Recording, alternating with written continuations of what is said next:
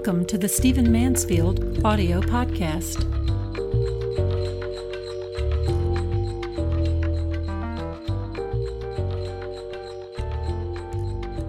I want to talk to you for just a few moments about Lincoln and conservatives. I got a very fiery email yesterday from a gentleman who said he was representing the Sons of the Confederacy, who was mad as a wet hen with me because I had written an article that appeared on foxnews.com about Lincoln and about Lincoln's decision to issue the Emancipation Proclamation. Let me tell you what I said real quick, and then I'll tell you what this other gentleman said. I did not pass judgment on the Emancipation Proclamation, although, of course, I think it's a good thing. It was a good thing at the time. It did not free all the slaves because it was a war powers measure, and Lincoln freed as many as he could. The article that I wrote, though, was about the fact that Lincoln did this out of a covenant he made with God. We know this very well. Lincoln walked into a cabinet meeting. Sitting there was Gideon Welles and Salmon Chase. Both of them were taking notes.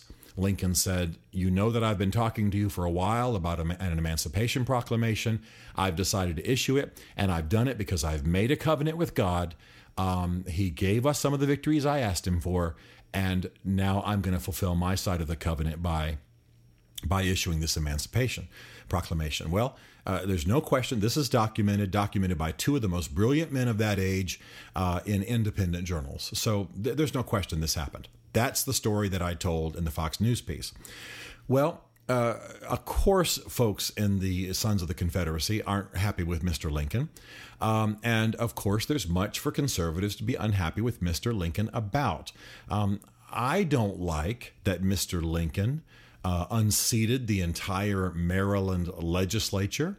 I don't like that he shut down newspaper offices and violated the freedom of the press. I don't like that he many times overstepped constitutional boundaries. I don't like that.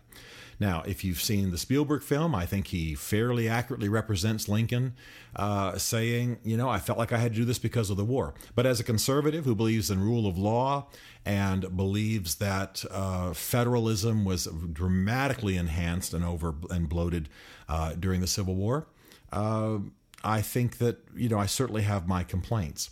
But here is what we must come to as conservatives. And I want to say, too, by the way, that I'm very much a son of the South, and I think the South had the better constitutional case. Of course, I'm insanely against slavery. That's not even the issue. But in terms of the constitutional case, there's no question, I think most scholars would say the South had the better case. It was a moral case that impelled the abolitionist portion of the North into action. But all of that to say that the problem that we often have is that we so hate a person, we're not willing to consider any virtues regarding them or any of their virtues. And you can have a man you disagree with. You can have a man you dislike. You can have a man who represents values that make you want to rip your hair out. And at the same time, there can be a man who is the same man can be good in other areas. In the email I got from this gentleman from the Sons of the Confederacy, of course, he accused me of trying to make money off of Spielberg and lying and misrepresenting Mr. Lincoln, because in his view, Mr. Lincoln has to be evil. He could not have been a man of faith. He was not serving God. He was disgusting, and he was usurping authority, and he was violating the Constitution to issue the Emancipation Proclamation. Now, I understand this man's anger, and I understand what happened to the South. I had a grandmother, as I think I've said on this podcast before, who always spoke of the Civil War as the woe of Northern aggression, and was still mad about General Sherman like he had died yesterday. But I understand, not only from my studies, but from my own family, that the South took the lesser end of that deal, of course, and ended up with horrible devastation. And we're, of course, still dealing with tensions between North and South as a result. However, part of the big problem in our country is that we cannot see issues as multifaceted. We cannot see the diamond as having many faces. Some we like, some we don't. People have to be completely negative or completely positive.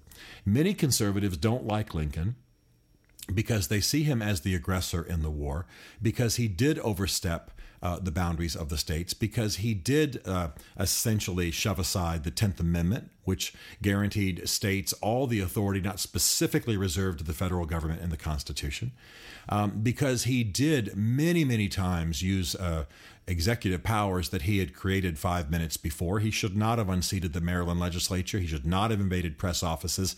There were many issues like that where I vehemently disagree with him on fundamental issues of his constitutional interpretation. And yet, though our founding fathers turned the nation initially in a direction against the growth of slavery and the extension of slavery, having forbade the trade in 1806, for example, it continued to grow. It would continue to be an issue. And I think that we do ourselves damage when we as conservatives, we who believe in the rule of law, who believe in a limited central government and greater power to the states and a decentralization of authority, I think we do ourselves harm when we don't recognize that there are aspects of Lincoln that, of course, we want to honor and celebrate and welcome, while still exposing flaws, especially constitutional flaws, in his policies. To hate the man, to not be able to embrace him as a great president, to not learn from him, and by the way, to not answer the issues that were of concern to him. I mean, what do you do with the fact that there are 4 million people enslaved? What do you do with the fact that there are plantations in which there are mulatto children all over the place because the plantation owner is having the female slaves at will? This is a biblical form of slavery. This is something we should countenance. Now, I have a love of the South. Please don't misunderstand. But also, don't come at me as being somehow anti-conservative, anti-federalist, anti-traditional interpretation of the Constitution, because I can find elements to exalt, particularly his journey of faith in Abraham Lincoln. That kind of thinking is what's keeping us out of some of the big debates in our society.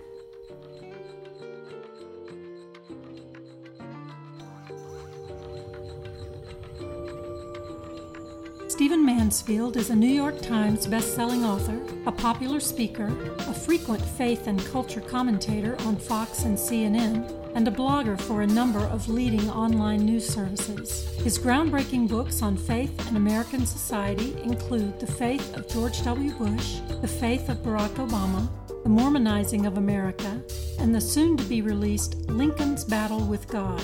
You can learn more about Stephen at www.mansfieldgroup.com and connect with him on Facebook and on Twitter under the name Mansfield Writes. The Stephen Mansfield podcast is produced by Isaac Darnell for Chartwell Literary Group.